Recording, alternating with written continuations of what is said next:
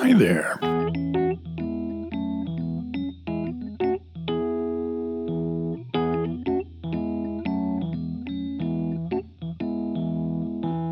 Hello. This week, our local Kroger grocery store has pork butts on sale for 99 cents a pound. Around here in Georgia, pork butts usually get turned into pulled pork, which I love doing that. I got a smoker and have no trouble getting out there and cooking a big old hunk of pork for 8 hours, making it real tasty.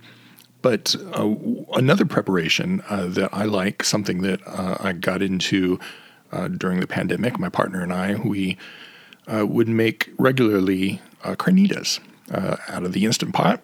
Found a recipe that it cooks for, I don't even remember, like 30 minutes, not much at all. There's several other steps. There's some browning on the stovetop, and then there's the Instant Pot where it cooks under pressure for a while. And then it goes under the broiler and it gets all crispy and so forth. It's a great recipe. We made it a couple times a month because it seemed like the pork butts were constantly going on sale during the height of the pandemic, especially when the meat prices were just swinging all over the place. So I'd often get one or sometimes even two butts and make a huge batch of carnitas. And then we live off of it for the next week or so.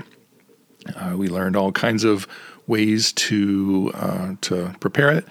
Our favorite is usually on top of baked potatoes. So we make a loaded baked potato, almost like a nacho, maybe all of those kinds of toppings onto a baked potato.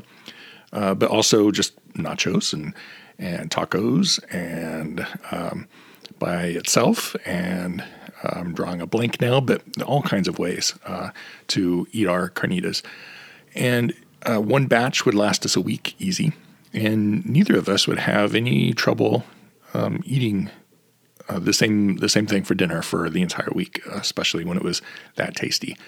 And it got me to thinking, because something else that I've been pondering and thinking about over the pandemic is my signs of autism.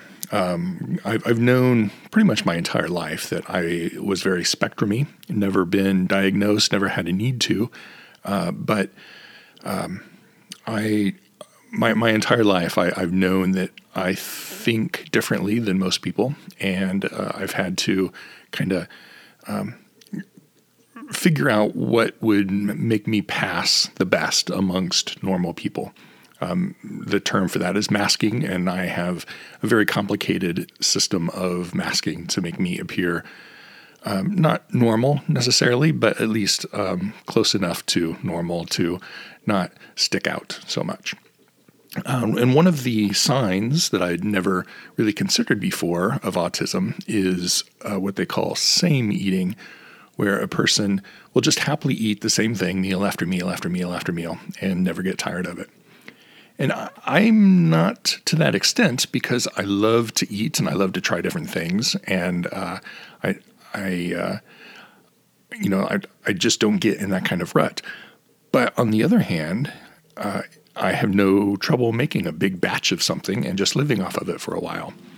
And so I don't know if that's a sign of my autism or perhaps my upbringing, because that's something that we did a lot as a kid. Was if something was particularly cheap, my mom would make a big batch of it and we would have leftovers for quite a while.